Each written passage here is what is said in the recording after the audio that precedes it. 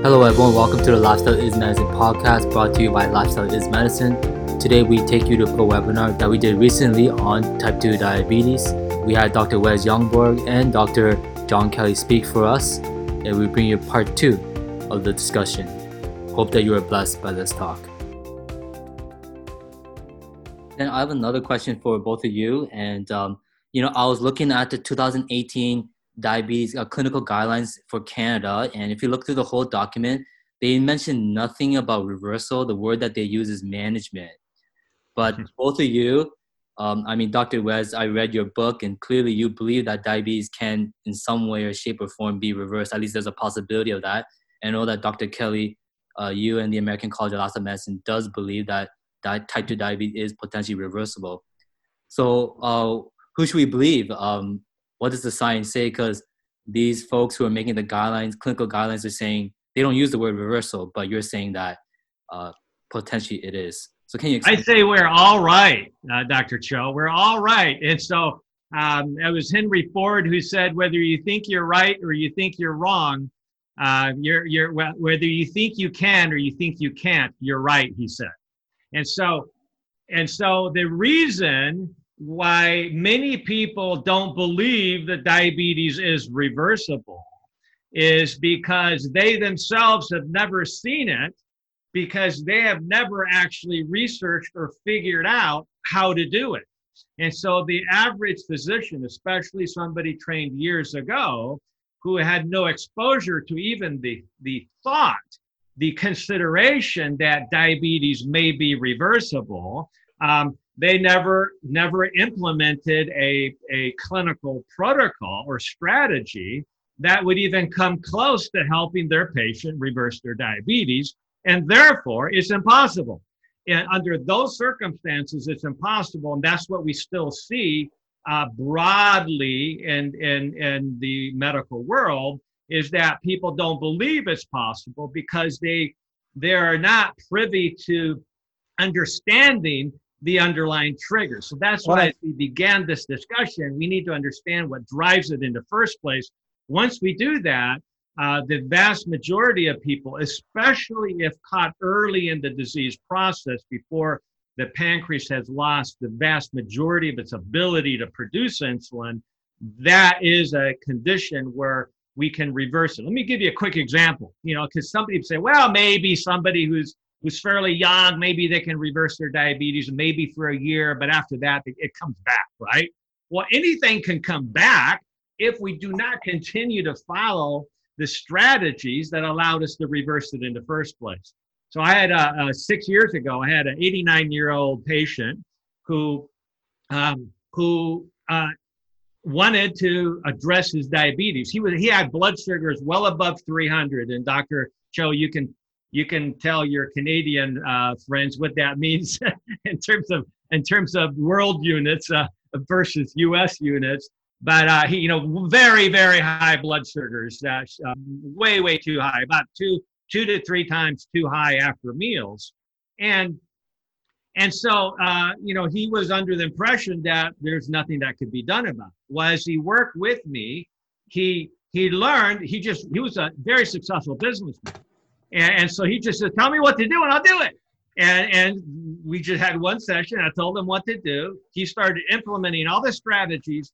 And Dr. Cho, within 5 weeks, he calls me up and he says, Dr. Youngberg says, I want to get tested again. I said, it's only been 5 weeks. I said, well, he said, yeah, but it's going to be my 90th birthday, and I want to be able to tell them where I'm at in my goals to reverse diabetes.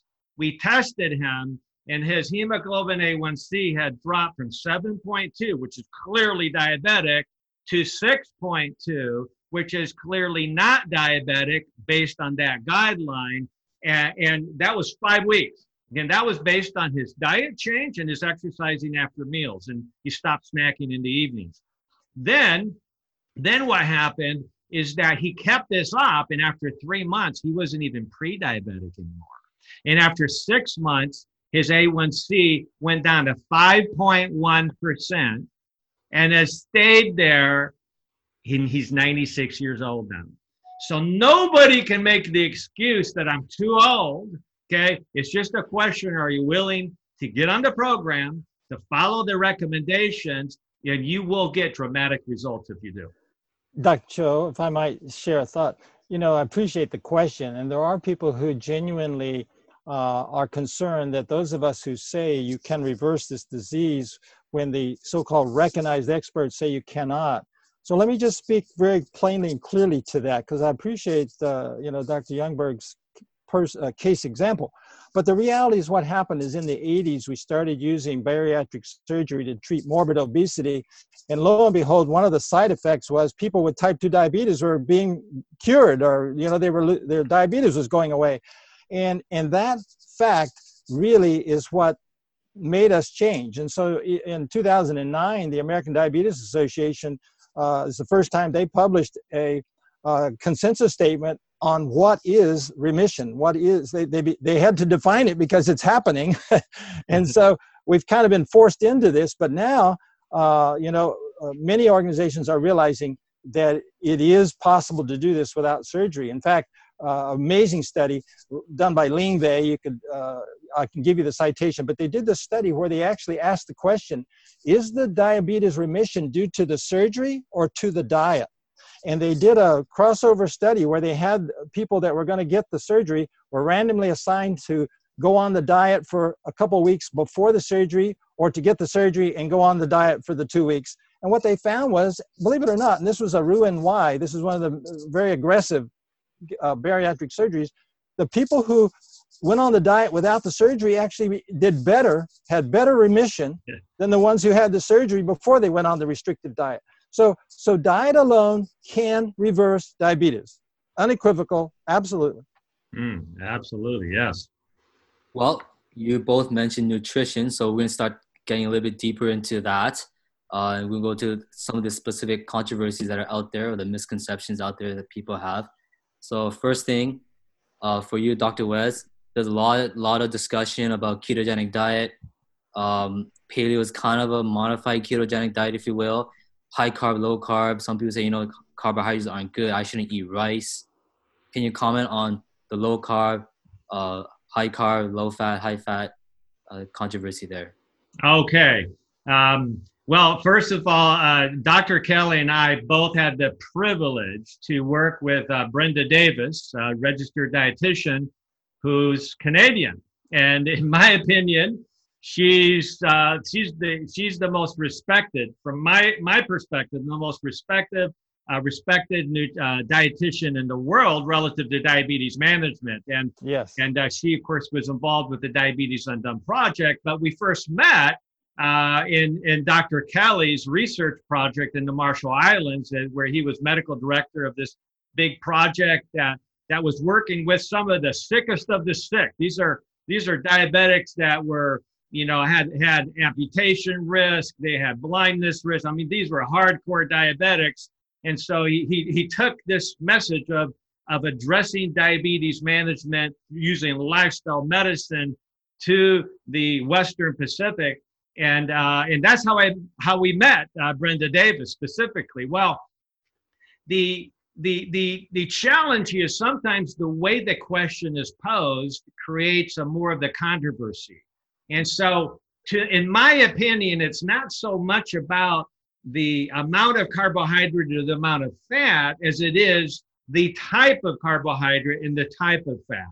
And so that's why the emphasis from a clinical standpoint should be on a whole plant-based diet. So it should be plant strong, meaning the majority of the calories or the volume of the meal planning comes from whole plants, and ideally 100% from whole plants, because that's where you get the nutrition. How do you heal any chronic lifestyle related disease? Is by, number one, dramatically increasing the amount of nutrients, not calories, clearly, but nutrients. And the way you get more nutrients is by eating foods that are high in nutrients, and those are the whole plant-based foods. Those are the non-starchy vegetables, first and foremost, the green leafy vegetables and the colorful vegetables. And so those are carbohydrates. So to say that carbs are bad, or you can eat all the carbs you want, is really the wrong way to pose the question, I believe. I think the right way is to help educate people to eat the right type of carbohydrates, where I, every morning, I eat a big carbohydrate breakfast, but it's primarily non-starchy carbohydrates. And I never would have thought that I would be eating stir-fried vegetables for breakfast, guys. But that's my favorite part of any meal of the entire day, where I get a big bowl, 3 to 4 cups of stir-fried purple cabbage and mushrooms and onions and baby spinach and a couple slices of avocado on top of that. That's good stuff. That is tasty, and it's full of fiber, but more importantly, it's rich in nutrients. So you have a high nutrient to calorie ratio. Okay. And then here's the key.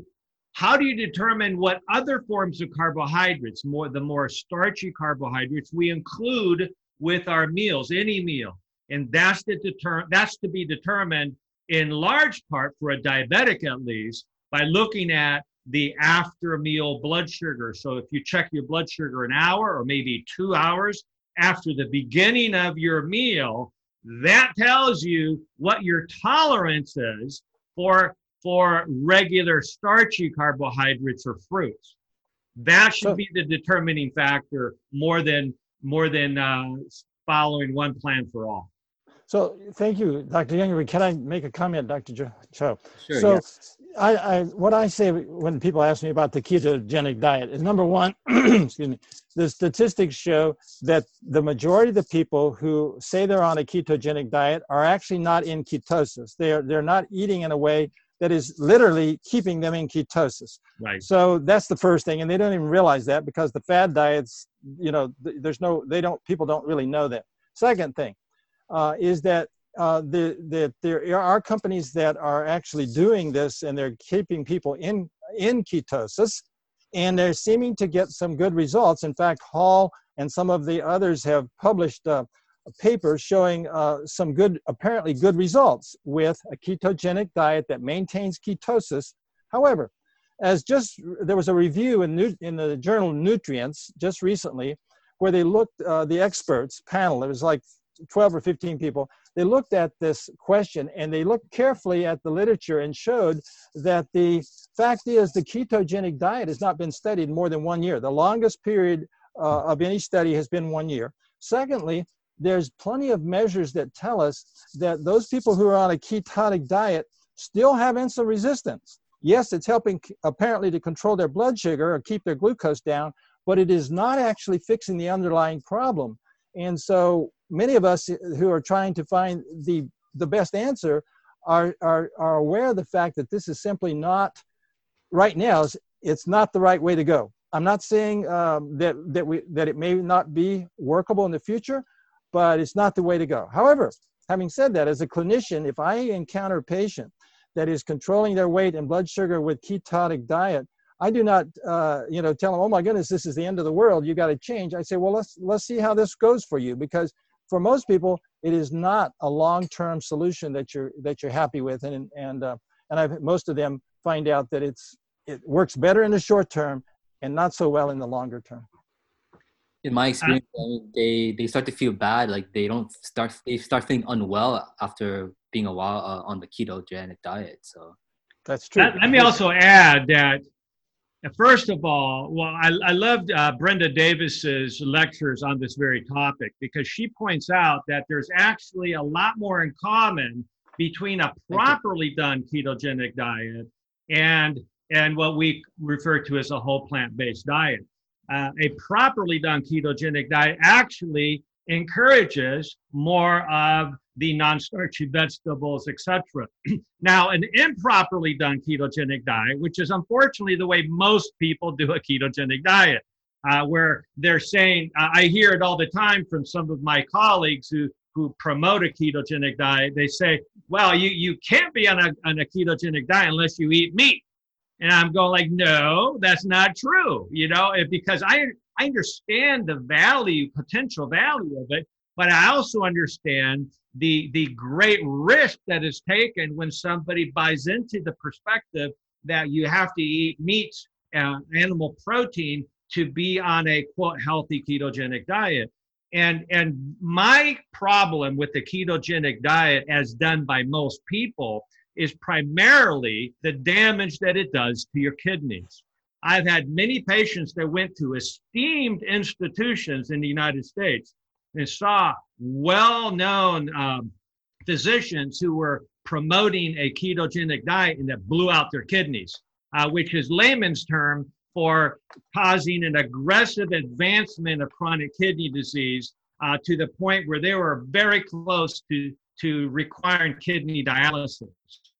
And then they came to me and I nurtured them back to healthier chronic kidney function, literally reversing the stages of chronic kidney disease. And we did that by going on 100% whole plant-based diet. Now, I am not one that insists that all my patients eat 100% whole plant-based diet. I do that. I recommend that, but I'm not going to insist that you have to do that or you can't be my patient. I'm helping lead people in a direction to make better lifestyle choices for themselves.